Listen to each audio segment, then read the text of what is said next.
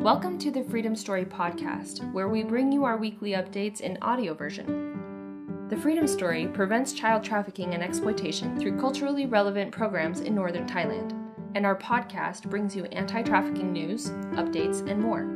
Join us weekly for enriching insights, relevant news, and opinion pieces. Debt and the impact of early childhood stress. Like many boys his age, Det loves sports.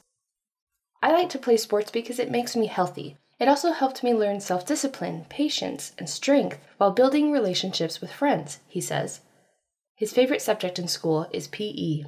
It helps him relieve stress. Det has faced multiple stressors in his young life, and we believe they put him at risk. The stress in Det's life.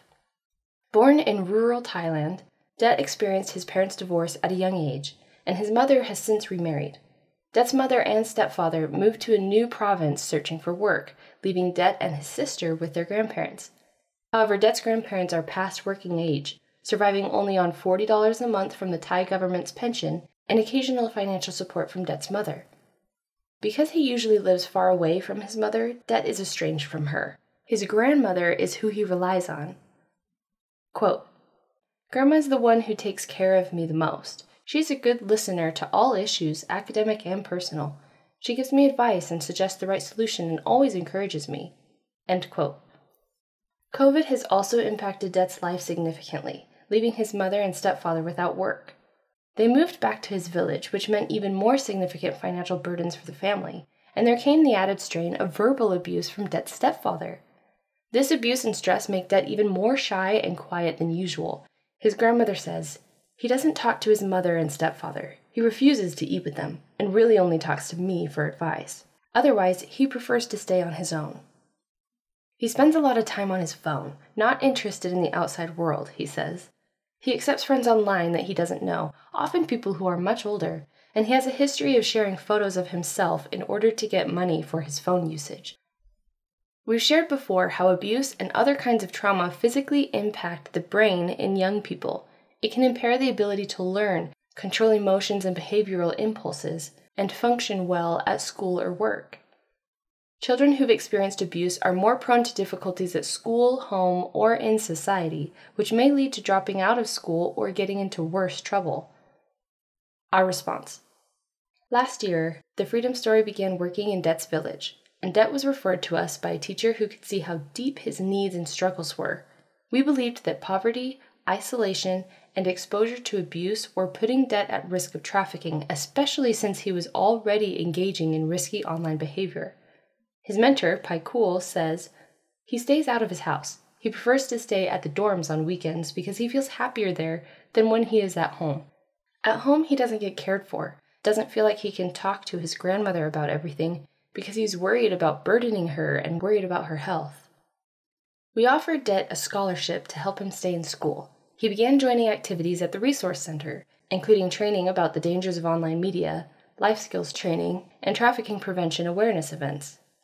He enjoys the life skills activities the best, saying they help him, quote, "practice and learn more about the way of life of the people in the community and have more space to express myself.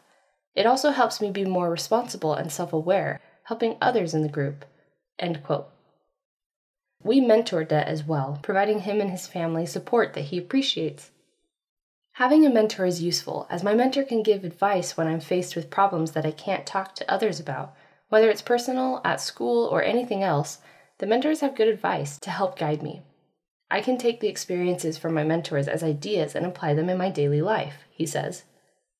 We're also working to find a professional counselor who can give even deeper support for dealing with his stress and mental health needs.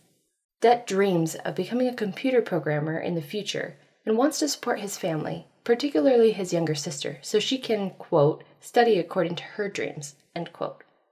Because of your support, we can continue to guide Det away from spending so much time trying to distract himself from his stress and pain with online escapes, and instead provide healthier activities and connections with peers and mentors.